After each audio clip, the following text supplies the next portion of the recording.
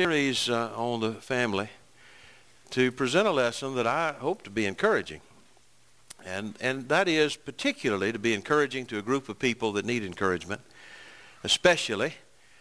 They're called by different names. Sometimes they're called housewives, and sometimes they might be called stay-at-home moms. I like the term homemaker. I think that's a good term. Some of our modern speech translations use that.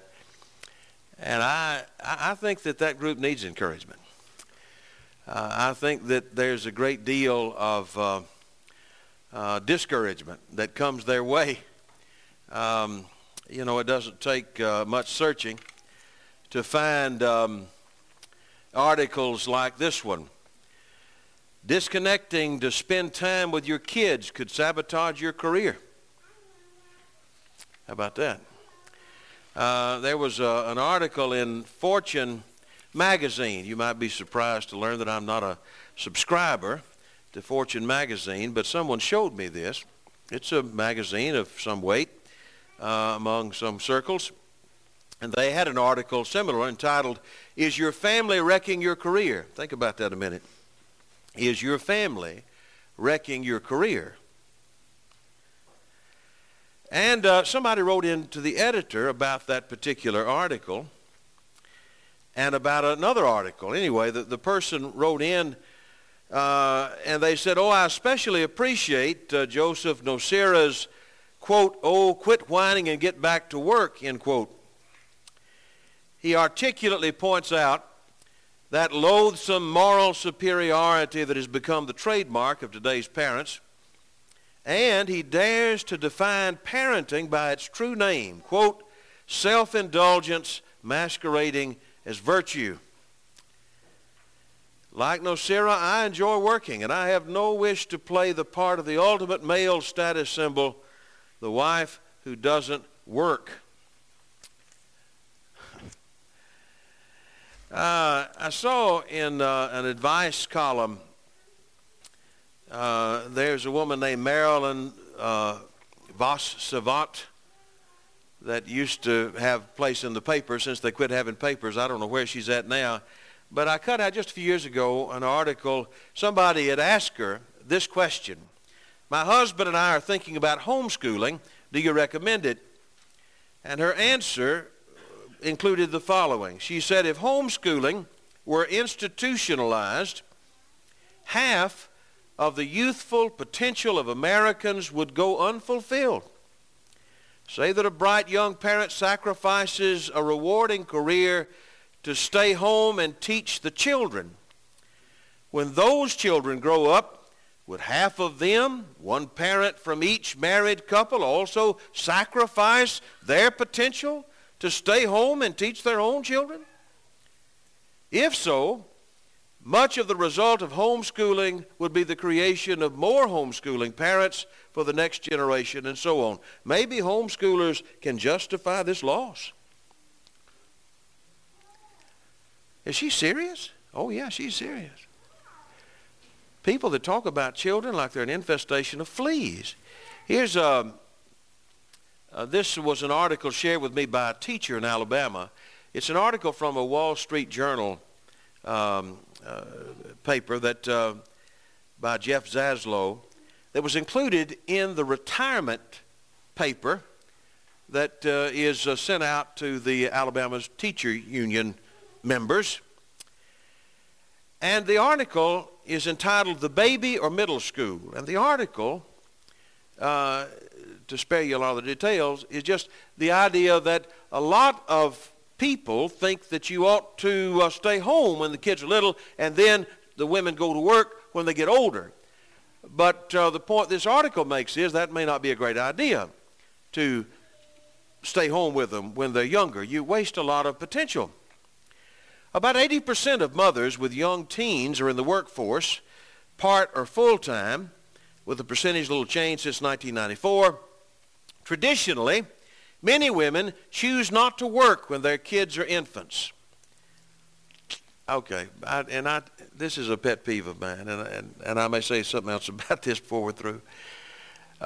People who say, let me read that again. Many women choose not to work when their kids are infants. Have you ever heard anything so stupid? If the mamas weren't working when the kids were infants, they'd be dead. You obviously never met the mother of an infant. Let me try to read this again. Traditionally, many women choose not to work when their kids are infants. I know what she means, or he means. But I also know the demeaning nature of that kind of language. And you do too. But, he goes on to say, many children may not need their parents' presence much then. Quote, you can find a nurturing person to help your child play with blocks and keep them safe. I mean, anybody can stay home with them and keep them out of the street and play blocks with them. That's nothing to that. That's motherhood in the 21st century America. That's our value of it, our view of it. And yet they know what a lie that is. Here's another article. I won't inundate you with this, but the article is entitled, "Can We Solve Our Child Care Crisis?" What crisis? All you got to do is keep them out of the street and play with blocks. What's nothing to that, right? There's an agenda here. There's an agenda here. You turn on the radio and you hear some outfit with this kind of commercial. If you're the parent of a daughter, don't get them a tea set, get them a chemistry set. Why? What's the point of that, do you suppose? What's the end of all of that? Take your daughter to work day. Okay. What is it really all about? The idea of a traditional family where you have the father who makes the living and the mother there with the children, making the home. And that was the model for I don't know how many years in our society. All we knew, 80% of homes were like that 70 years ago. And now it's just almost flipped over. And it affects the brethren. I was talking about this subject one time at a place, and a lady came out and handed me a note. And I always think, well, I wonder what this is. Sometimes people take this sermon. Let me just pause to make this point quickly. They take this sermon as somehow anti-women. I don't know how they get that idea. I could not be more for women. Some of you guys know me a little bit. You know my circumstance. I've got my wife, and we have 3 daughters. And my mother lived with us when she was living for a number of years. At one point, my sister, after she had a wreck, lived with us for several years. We had 2 dogs in the back. They were female. I used to say, I swim in the estrogen ocean. I live every day in this circumstance. And I love and respect women. So this is nothing to put down or harm anybody. But I hate the message that is bombarding our daughters. I hate it. And I believe it's anti-biblical. Anyway, the lady came out. She handed me a note. And the note said, appreciate the lesson, she said, I heard just this week that a local preacher of the gospel asked a young mother where she worked. And when she replied, at home, he, the preacher, said, what are you, independently wealthy? And she said, no, just content. She had the better answer. Well, it's not a surprise to us that as men have moved further and further away from God, that practice has changed. But I want you to understand, and let's always be clear about this, it is a movement away from what God has taught us about the role of the homemaker. The unchanging truth, let me read a passage like 1 Timothy chapter 2 and verse 8 and 9 beginning. 1 Timothy chapter 2 and verse 9, in like manner also, that women adorn themselves in modest apparel. In like manner, in the context, you remember, he had just been talking about men praying, lifting up holy hands without wrath and doubting. Men ought to behave in a way that's holy. And likewise, women are called on to be holy, to adorn themselves in modest apparel, with a sense of shame, having a sense of shame, and having a sense of sobriety. We were talking about fathers last night. I don't know that I included this point, but I'll include it now. You know, the world, I really see 9, 10, 11, 12, 13, 14, 15 in this passage. We might subhead it to be, where is a woman's glory to be found? And the first point that I believe Paul makes is, it is not found in the type of dress that is intended to catch every eye, whether that be because it's so showy or whether it be because it's so scanty. We were talking about fathers last night, and I'll say this to us as fathers. It is one of the jobs that we have. You know, mom is certainly going to do her part, but it's one of the jobs that we have. When you see your young daughter coming through the house, heading for the front door to go out, and she's not dressed as she ought to be, that's my job to say, you need to go back in there and change. That's not going to do. That's my job. And brethren, to this day, I've found this to be true. I've been preaching for a while, and when you preach on modesty, everybody says, amen. When you start defining what is immodest, whether it be, again, materialistic or scanty, that's when things get troublesome. But you know, one thing I found to be true, and you may have noticed this too, if you've ever gone to visit people in the prisons, go to visit them in some jail somewhere, on almost every jail I've visited, they have at the front a list of things they say you cannot wear in here. And you know what it'll be? It'll include things like you can't wear some halter top, you can't wear some mini skirt, you can't wear skin-tight clothes. They're not preachers. They just know what that looks like, and they don't want trouble in their jail. And then here I am, and I'm trying to defend those things, and I'm kidding myself. So I'm saying, Paul would say to us, you know, if you're trying to dress to impress the world in its lust or in its materialism, that's not where glory is to be found. Although a lot of people, hey, read the best dressed women list. You think of those, I didn't know they were dressed. I thought they were undressed. But that's not where her glory is to be found. And he goes on to say in verse 11, let the woman learn in silence with all subjection. But I suffer not a woman to teach nor to usurp authority over the man, but to be in silence. For Adam was first formed, then Eve, and Adam was not deceived, but the woman being deceived, was in the transgression. I think a second thing that's very relevant to our day. Women who say, we want the role of men. We want a lord over men. We've got to be the head. We've got to be in this position and in charge. And I suppose then as well as now, there were people who thought, now that's where glory is to be found. Paul would say that's shameful. Now, that won't do. She doesn't need to outdo a man to be glorious. She has her own glory, a glory that God gave to her. And then he concludes in verse 15, nevertheless, or notwithstanding, she shall be saved in childbearing, if they continue in faith and charity and holiness with sobriety. And of course, as a student, as we look at that passage, she shall be saved in childbearing.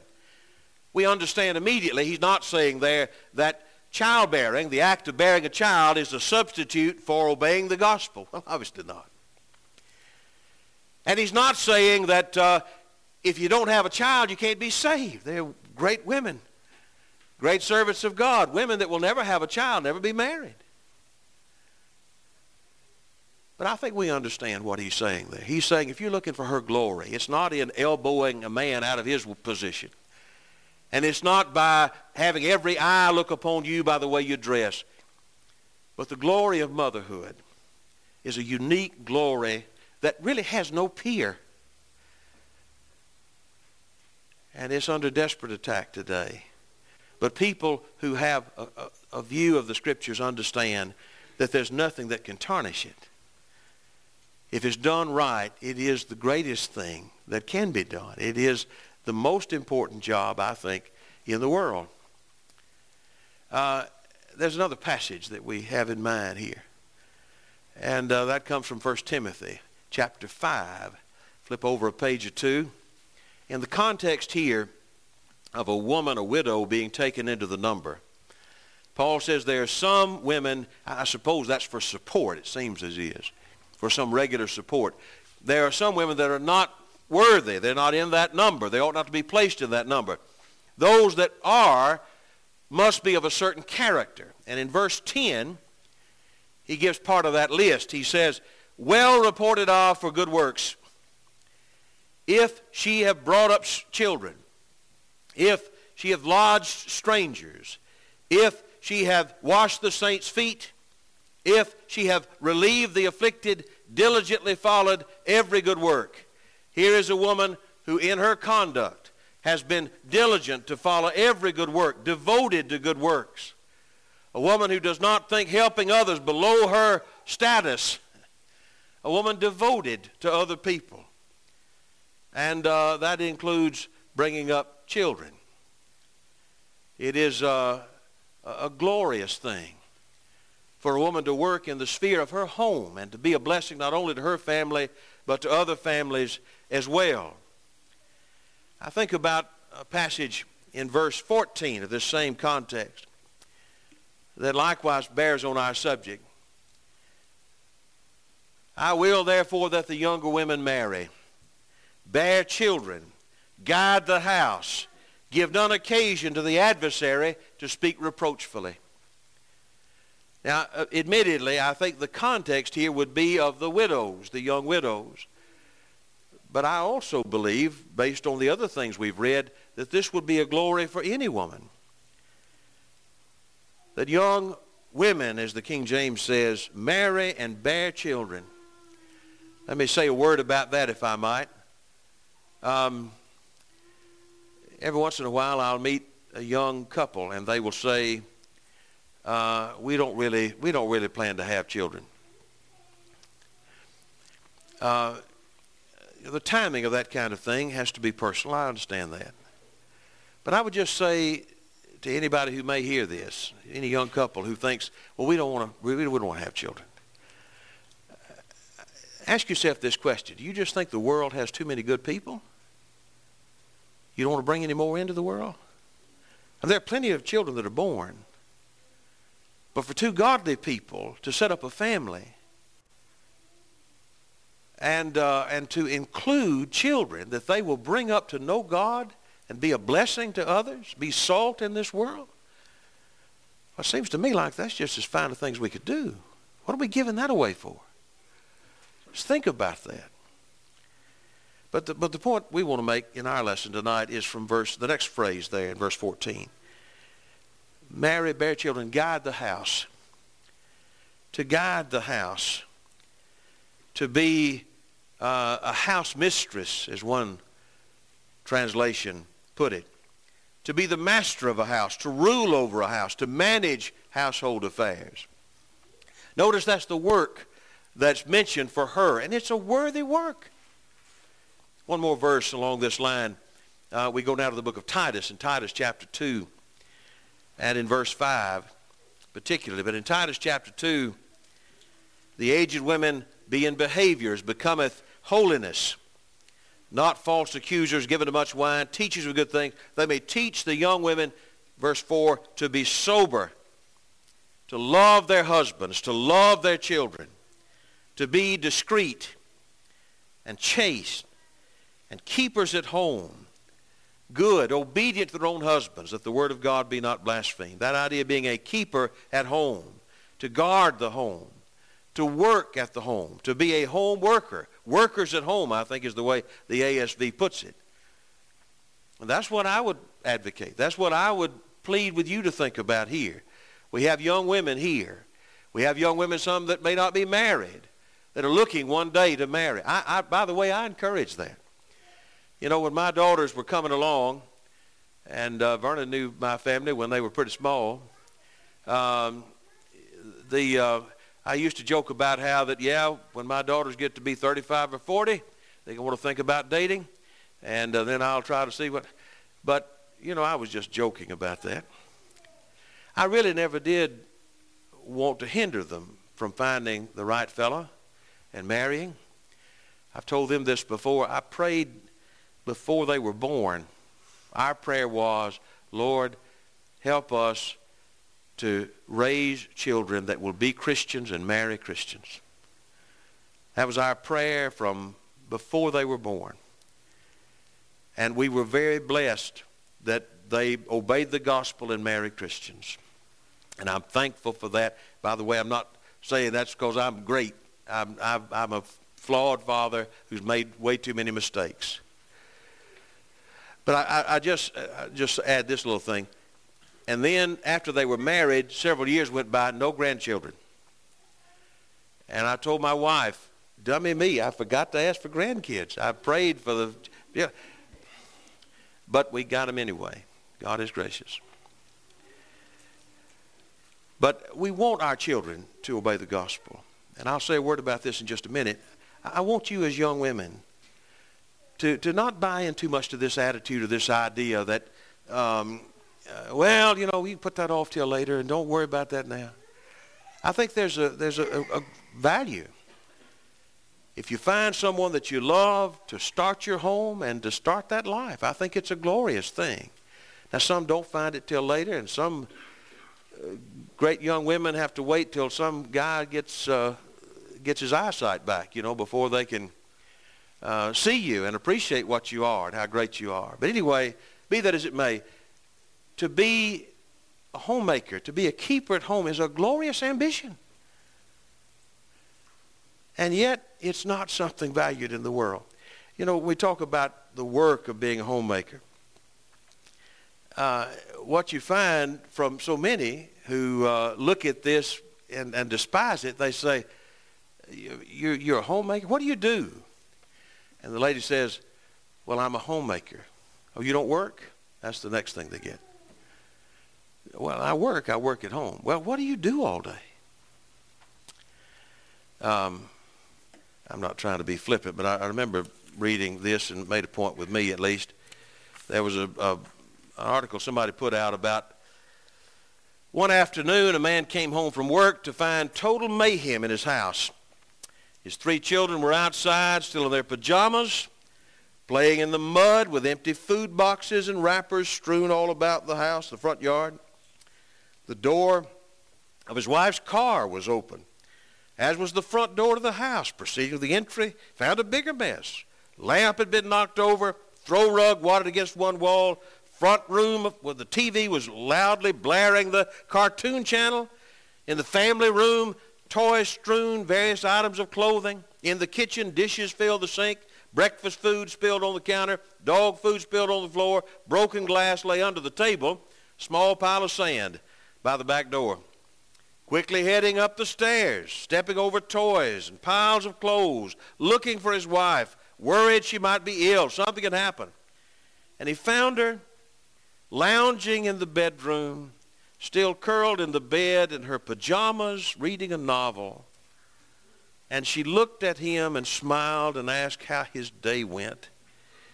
And he looked at her bewildered, and he asked, what happened here today? And she smiled again. And she answered, you know, every day when you come home from work and ask me what in the world I did today, he said, yes. He said, well, today I didn't do it. And we understand exactly what that means. You know, there's a lot involved in the work of a homemaker. Now, I'm not going to give you a complete list, but there is some housework involved in it. That's all people think about. They think, yeah, mopping floors and cleaning, that's no good. You know, my wife had to be bedfast when our second child was coming along before she was born for several months. And I tell people, that's a long time ago. I might need that again. But I think I lost 30 pounds during that 6 months. Not just because I couldn't cook. That's also true. But just because there was always something going on. I'm trying to work and I'm trying to take care of, and you know, we had a 1-year-old and one on the way. And I'd have Laurie up with me, and I'd be washing dishes in the evenings. How in the world do we make so many dishes? It's just me and Donna. She's in the bed. Laurie's one. Where are these coming from? Well, somebody would bring over some food, mercy to us, and I'd be trying to clean up those. Anyway, always dishes to wash. even with that few people in the house. Always clothes to wash. I learned what a washing machine was. I learned how to use one. I didn't dust. I don't think I dusted for the entirety of the time involved here. It was a year. I didn't dust. But I would vacuum the floor and all that kind of thing. Just stuff that, it has to be done. And some people look at that and they think that's menial work. But the good women in here who have done that work for years know better. They know this is something I'm doing for my family. There's nothing menial about that. By the way, I don't think mom's the only one who can use a vacuum cleaner either, but we'll get to that in a minute. But let me just say, there's a lot of work that she winds up doing that is important because of its context. And then, it's not just keeping the house, it's child rearing. And I'm going to bathe this child, and I'm going to clothe this child, I'm going to feed this child. And that's a rookie mistake. You know it. Because if you bathe them before you feed them, you're going to be bathing them again. You know that. I found that out in a hurry. Green beans everywhere. And you take them here, take them to the grocery store. Got to go take them to the services. I wish that the young mothers that I've met through the years, who maybe the dad had to be, maybe he was sick, whatever it might be, or maybe he wasn't even involved in the spiritual things in life. And here she is taking 3 children. Used to have a lady in West Virginia. She's about that tall. And I thought she was as strong as Arnold Schwarzenegger. She could go into the grocery store with one on each hip and then one at her leg and still picking out groceries. And I thought, wow. But with children, and I know, it's not just the stuff to keep them clean and keep them alive and keep them clothed. You sing to that child. And you teach them to pray. And you hug them. I couldn't help but think when I was reading that article earlier about, you can get anybody to play blocks with your kids. I tell you what you do. You ask that 3-year-old that goes out and skins his knee and ain't got no mama at home, you ask him if he can tell a difference, if it makes any difference. The work that she'll do with that child from day to day to day. By the way, how much is that worth? I don't know what the minimum wage anymore is. It's probably north of $5.50. That might be worth $5.50 an hour. What do you think? That might be worth $5.50. And it's not just the child, by the way. I don't know how to put this, but there's some husband tending that needs to be done as well. Because he'll come in one day and he'll just be as flat as an empty balloon, and she'll pump him up, and he may come in another day and he may be full of himself, and she'll take a needle and let a little air out. But she'll do it in a way that, shows, she loves him. She knows her man, and how much is that worth? That might be worth $5.75 an hour.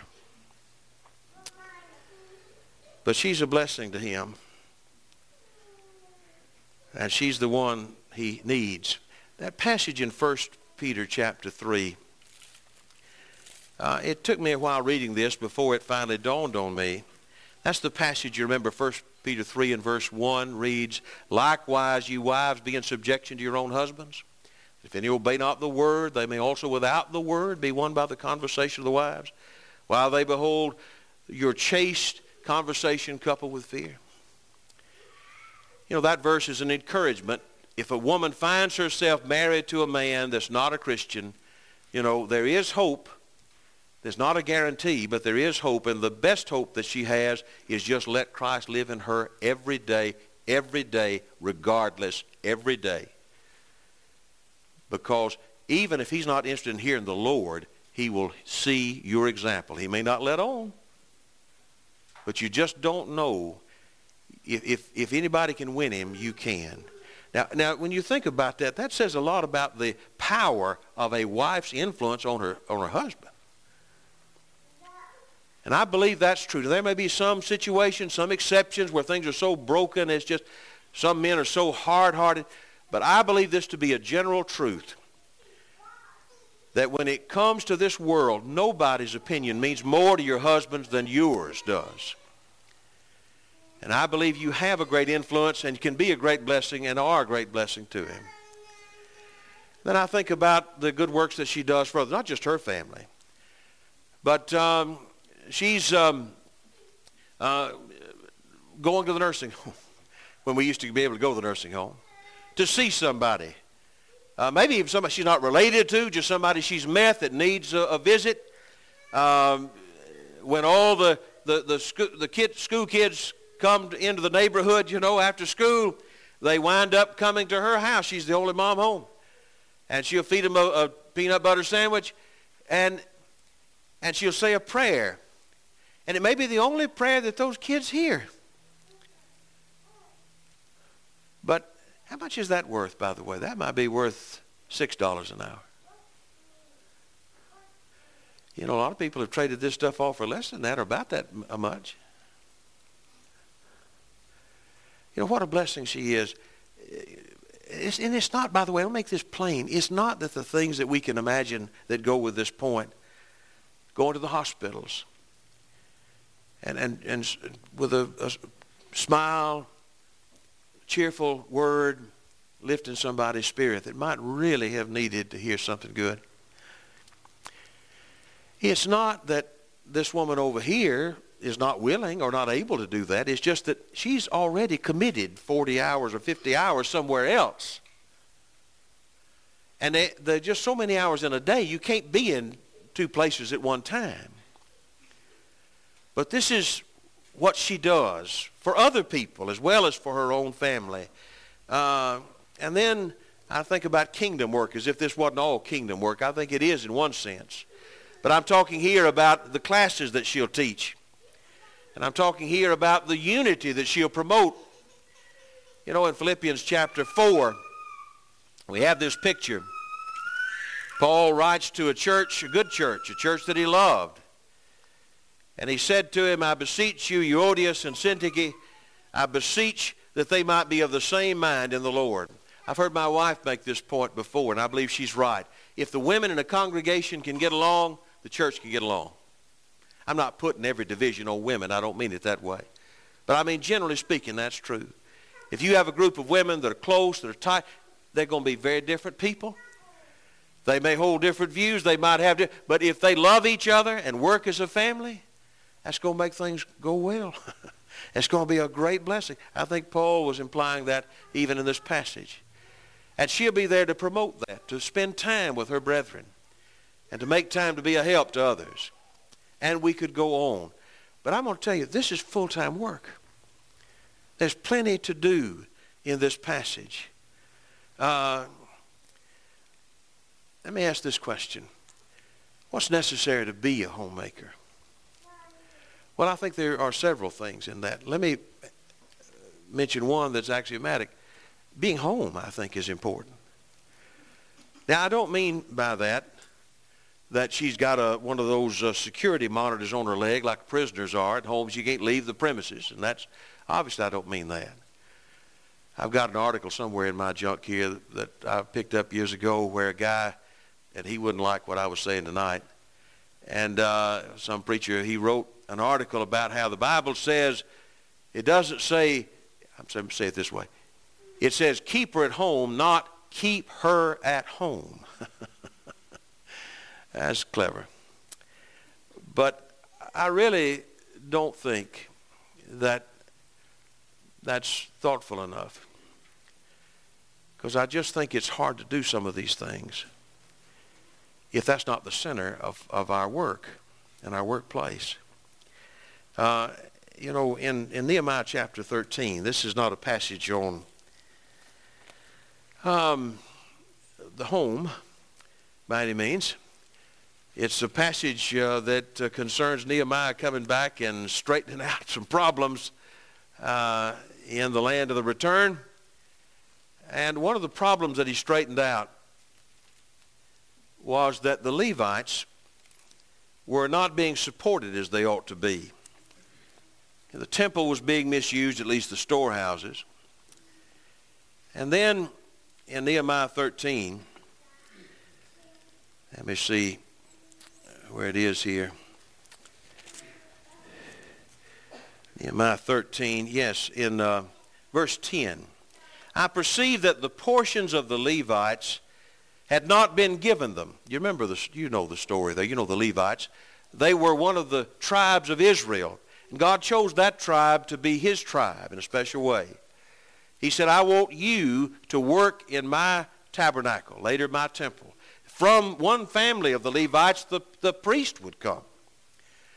But he said, for the rest of you, I want you to work in course in my house. And I want the other tribes to offer a tithe to support the Levites so they can be devoted to my work. And I perceived that the portions of the Levites had not been given them.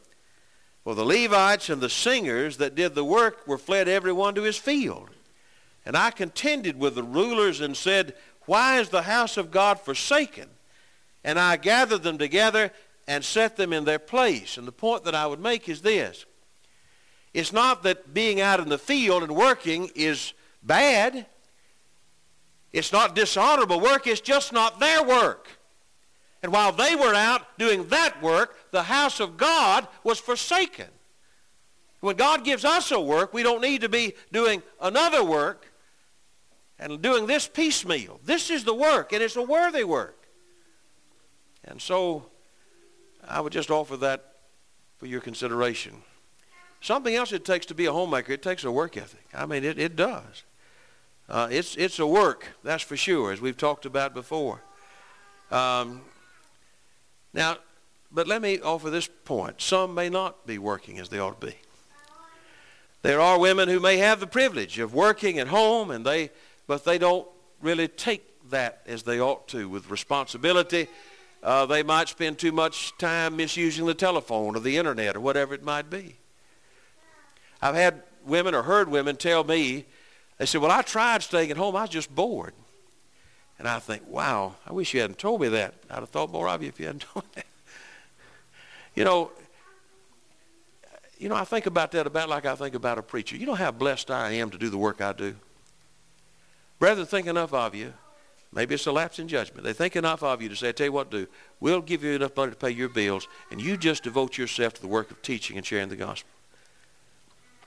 And suppose I got up here and said, I tell you the truth, I'm just bored. I don't know what to do. I said, you got to be kidding me. You will never get through reading all you need to read. You'll never get through talking to all the people you need to talk to. Hey, boy, you might quit, but you ain't never finished, ever. And it's just about that way with this good woman. There's just always something to do, some way she can be a force for good. But, nobody's maybe standing over you every minute. I've got to be a self-starter, and I've got to have vision. And I've got to have a sense of honor about the matter and say, if I've got this open door, I need to take it. And I need to make the most of it. I think that there are certain skills that are involved, and that's a small word for a big subject. But I'll just mention briefly a few. The technical skills are obvious, It just, you have to learn, and there's a learning process. I tell people, my wife is an excellent cook. When we got married, it was a limited repertoire. She could cook chicken, really good, and she could cook spaghetti. And so we'd have chicken, and then we'd have leftover chicken, then we'd have spaghetti, and then we'd have chicken. And then somebody, I don't know why, but they gave her a recipe. It was for chicken spaghetti. I can't make that. I'm serious. And that's why I'm so skinny today, is because of that. My wife has been a blessing. But, the technical skills are there. And I'll let her tell about how many loads of wash I messed up because I didn't know you weren't supposed to throw a red terry cloth robe in with the white shirts. It does take skill to do the basic things. But there are other skills involved, I think, that are greater than that. A skill to be a lady.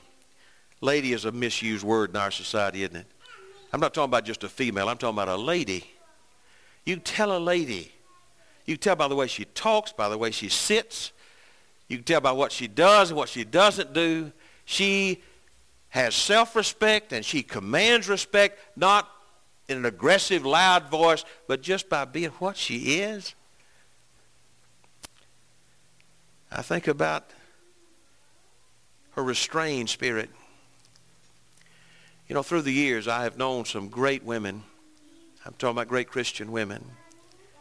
And I have on a few occasions seen men who were so boorish and so caddish that they would try to engage that woman in some sort of a shouting match or an argument about some Bible matter. She ain't going to argue with you. She's not going to yell back at you. And she knows better than that. She's been trained better than that. Now, let me tell you this. She knows what she believes. And she could probably help you with the point if you'd let her and do it in the right way. But she is a Christian lady. And in every way, we find, you know, that showing itself. She's a good Bible student. I meant to mention this the other night. I'll mention it again. I was looking through your library back here, and I found this book. This is, I hope this might be familiar to some of you. This is Mrs. Lee's Stories About Jesus. She wrote a couple of these books, Miss Lee did. I knew Miss Lee a little bit. I didn't know her all that well, but I knew her story a little bit. Maybe some of you do. I don't know. Irvin Lee was her husband, and they did a lot of good through the years together. I remember Brother Lee telling this story about his wife. He said, my wife does not remember when she learned the stories of Moses and of Paul and of Daniel. She learned them so long ago, she can't remember the first time she heard those stories. And she became a great Bible student and a great blessing to many people. But he said, I'll tell you something else. This is his point. He said, my wife, when she was 2.5 years old, she grew up in rural western Kentucky in the early part of the 20th century. When she was 2.5 years old, her father died. And 2 months later, her youngest sibling, her sister, was born. And that made 7. And Mrs. Stubblefield, with 7 children going to newborn, now had to raise that family in a time when there was no Social Security, no big insurance check.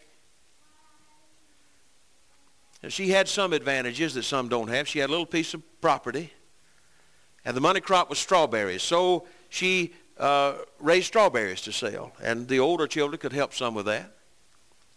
And she could grow enough other things that they could eat, and she could make enough money to be able to buy what they couldn't grow.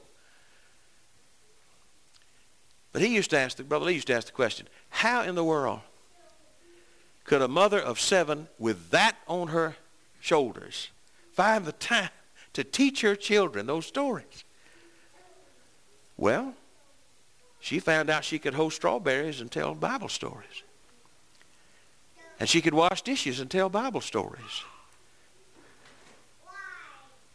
And she raised a daughter that loved the Word of God and knew the Word of God from the start. I just make that point to say, you know, if in the church, you know, we say sometimes, or somebody might say, some critic might say, well, women can't be preachers and they can't be elders and they just don't have anything to do. You got to be kidding me. Where do you think those preachers and elders are coming from? They're coming from mama's knee.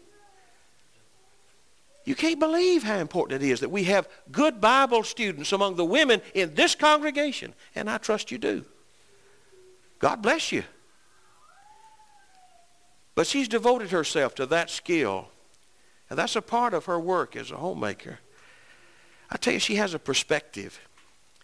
And what I mean by that more is the idea that she is devoted to her family. But let me say this. What she's devoted to more is God. And while she's parochial, she loves her family. God is never second. Now, that's not easy, but that's her commitment. And I'd say this too, that she has love. That's really the overriding thought here. I was joking a while ago about, you know, might be worth $8 an hour or whatever. You can't pay folks to do what these women do. Our oldest daughter has a boy that's 3 and a boy that's 1. And I've been watching her for the last 3 years, and it's brought back to me, you know, about all of the time and devotion it takes to be a mother of the young children. And all the sleep you miss, and all the spit up you have to wear and all the things that you go through. And you do that because you love. You can't pay somebody for that, not for long. You pay for a little while, they go home. But Mama's there. And I'd offer this thought too, just in passing. Don't wait too long to tell your mama thank you for that. But she didn't do it to hear thank you. She did it because she loves you. Let me, in conclusion, offer one more set of points. And it's this. That if being a homemaker is so grand, why don't more people do it? Why is it going out of style, even among brethren? Well, I think part of it goes back to that propaganda that the world offers, and there's plenty of it around. When you see the list of in the local paper down where I am, they had women that make a difference. And it was all kind of folks that I don't think really are going to make much of a difference, not in the long term, not eternally. I tell you, mamas make a difference. Godly mamas make a difference. Godly women, godly homemakers make a difference. But you find so much slander in the world in which we live, and it has its effects. I don't know. I hesitated to even offer this illustration, but I will anyway. This is the cover of Bloomsburg Business Week. Again, I'm sure we don't have a lot of subscribers to that here, but at least I'm not. But several years ago, this woman appeared telling her story. And you can see the proud look on her face as the photographer catches it. Freeze your eggs, free your career. A new fertility process. Women, more choices in the quest to have it all. You may think this is not an appropriate subject, and I almost agree with you, except it's just all around us. And I certainly would not pick on this woman. But she's the one who put her story out there. And I use it as an illustration to make a point that I think might be worthwhile. Here's a woman saying, in effect, I bought into the idea that you can put off having children until later. We've got reproductive technology now where you can just wait on that. Wait on that. Do what's important now. You can do that later. Well, that's what this woman did. And she's the poster face for this movement here. And then came along this article. And the article is about 15 years later. And it's headlined, Cruel Twist of Fate for Single Women Who Froze Her Eggs in Her 30s to Free Her Career. Last year, with her 45th birthday looming and no sign of Mr. Right, this woman excitedly unfroze 11 eggs and selected a donor and went about that way. What a way to enter motherhood. Well, the point of the story is, despite $19,000 that she spent for this procedure, none of them turned out. 2 failed to survive the thawing process. 3 more failed to fertilize. That left 6 embryos. 5 appeared to be abnormal. The last one was implanted in the uterus, and then it too failed. Adams was not pregnant. Her chances of carrying a genetic child had dropped to nearly 0, and she remembers screaming, quote, like a wild animal, throwing books, papers, her laptop, and collapsing to the ground. I don't glory in that. I hate that. I hate that whole thing. What I really hate is that this smart woman bought into the propaganda and too late realized that she had traded something really valuable. I don't know what she would have done with motherhood. That's between her and the Lord. But she traded something really valuable for something really transient. I don't want that to happen to anybody else. I don't want it to happen to you. But I know that it can. I know that it often does. And I think it's a despicable thing.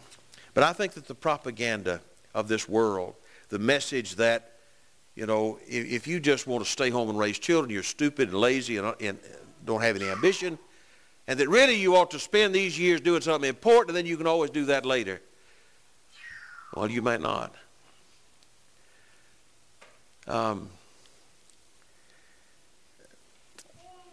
have other things I want to say, but I think I'll save that for now. I think, again, some women who take that route are made to feel like they're wasting their lives. I'm just a stay-at-home mom. Or here's my favorite expression here: the time management tips for the stay-at-home moms that work as if they're any other kind. Don't buy into the propaganda.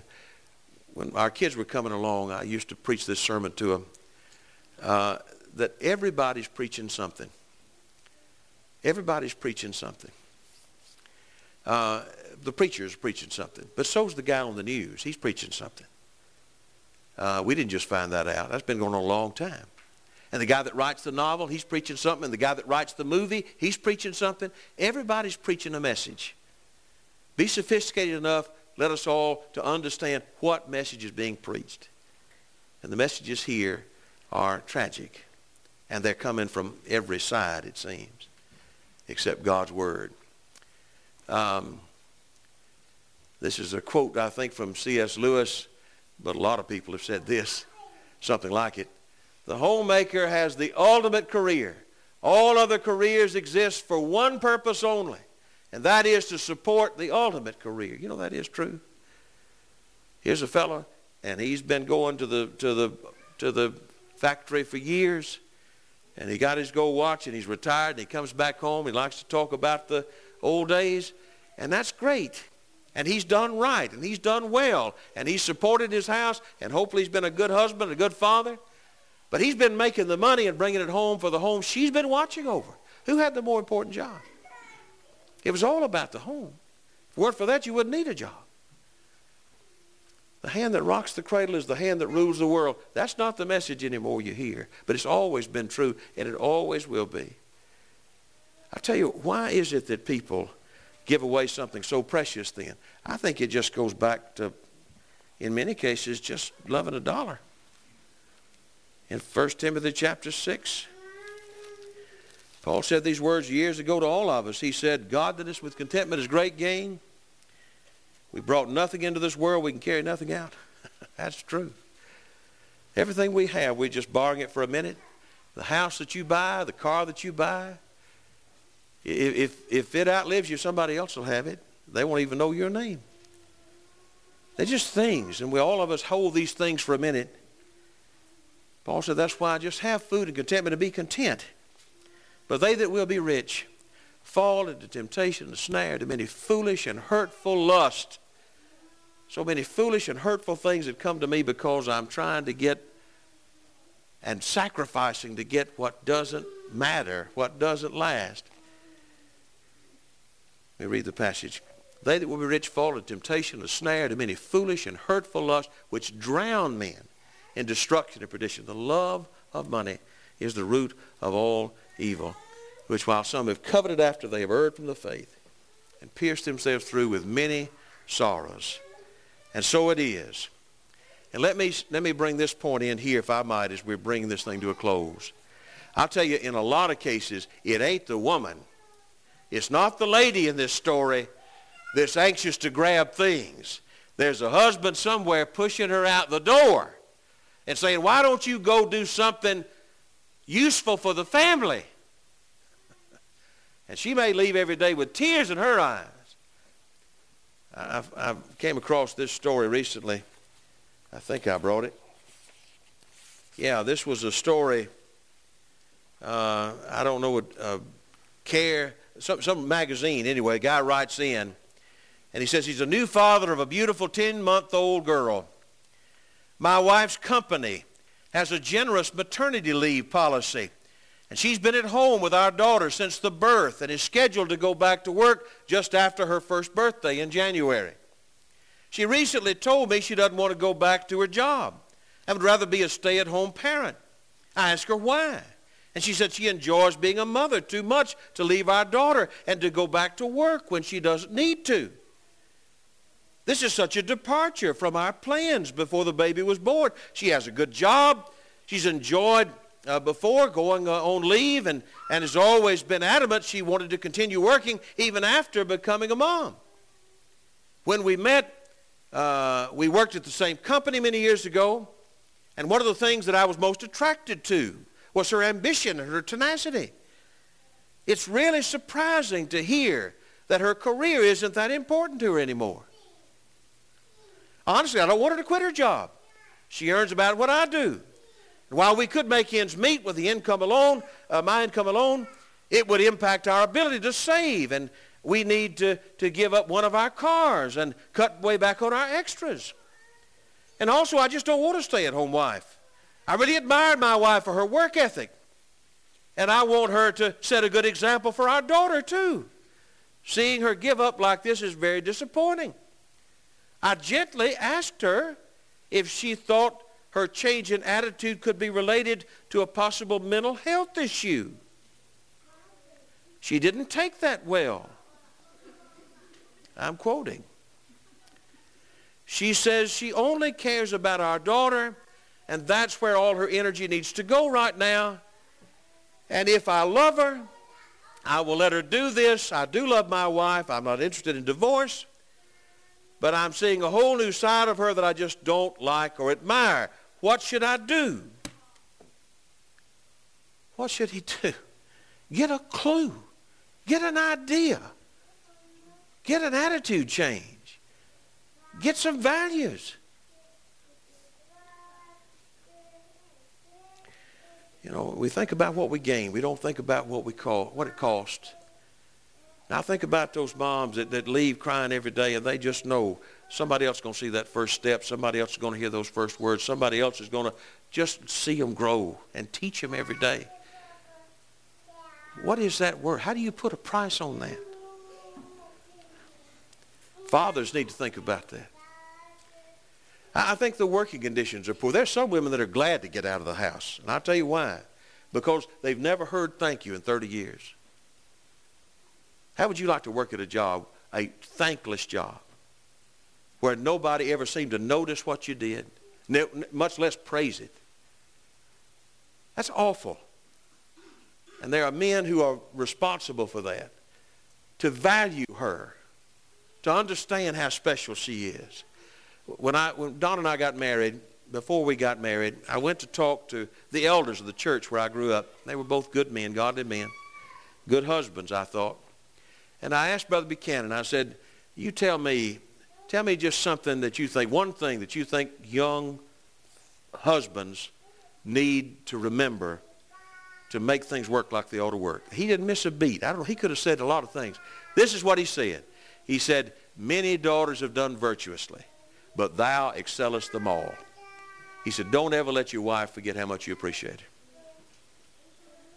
Boy, I wish I could stand here and say, I've done that, man, I've had that, I've got that. But he was right. Whether I've done it or not, he was right.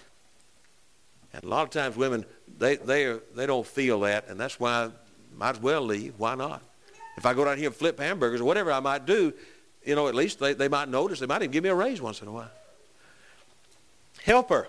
Help her. Don't feel like it's above you. You know, if there was something she could do to help you in your work, she'd do it in a minute, and has.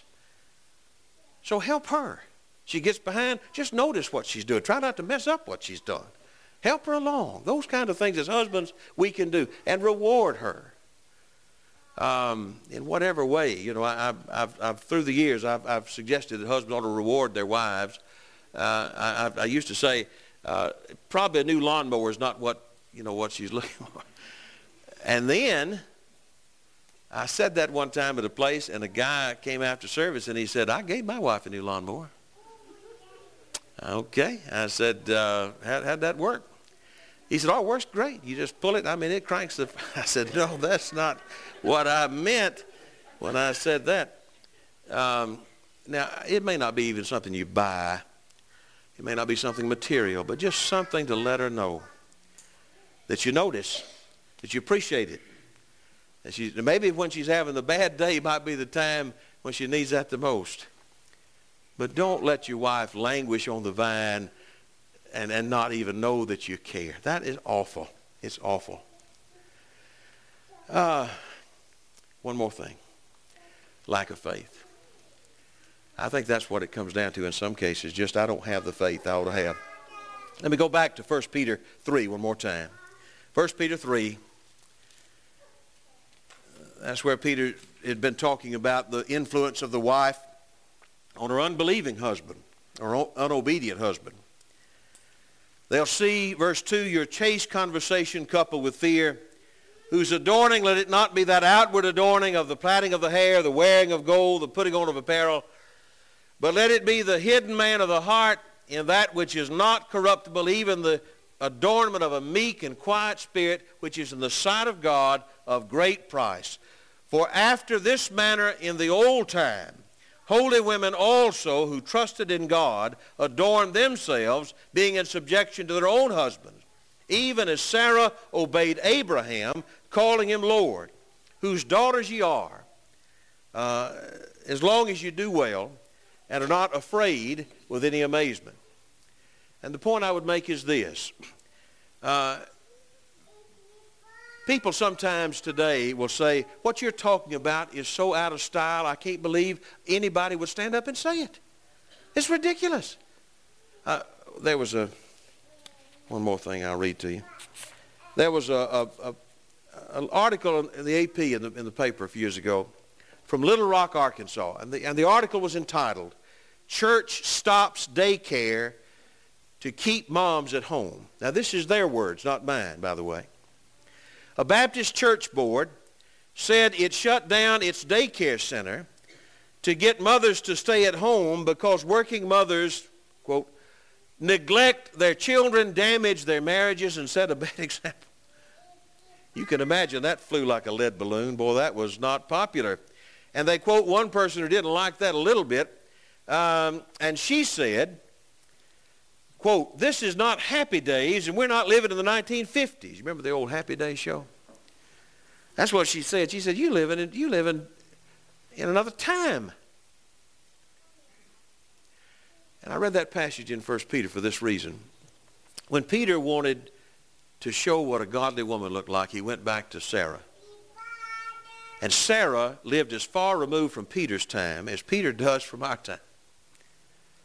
And what's the point? The point is that these principles, I don't believe, change. I believe they're timeless. I don't believe the Word of God is relevant, or relative, I should say, to any time. I think it's relevant to all time. And it's just a question whether I believe it or don't. Now, the world will think you're crazy, but the world's lost. And we're looking to God for answers, and I believe all of us want to answer, or want to respond to His Word. So, you've listened very patiently tonight, and I appreciate very much your kind attention. If you're here this evening, and it's your desire to become a Christian, I hope that you'll let your wishes be made known, that you might make the good confession and be baptized into Christ for the remission of sins. We are called to be the bride of Christ. He wants us to be His own, and He wants us to bear fruit in Him. And if that be your desire to spend your life in that service, you will not be sorry. Maybe you're here as one who, as a child of God, needs to make correction of some sin as a child of God, something that you need the prayers of the saints for. We'd be glad to help you with that, and if you'd let your wishes be known, we'll do that even now. As we stand and sing, will you please come?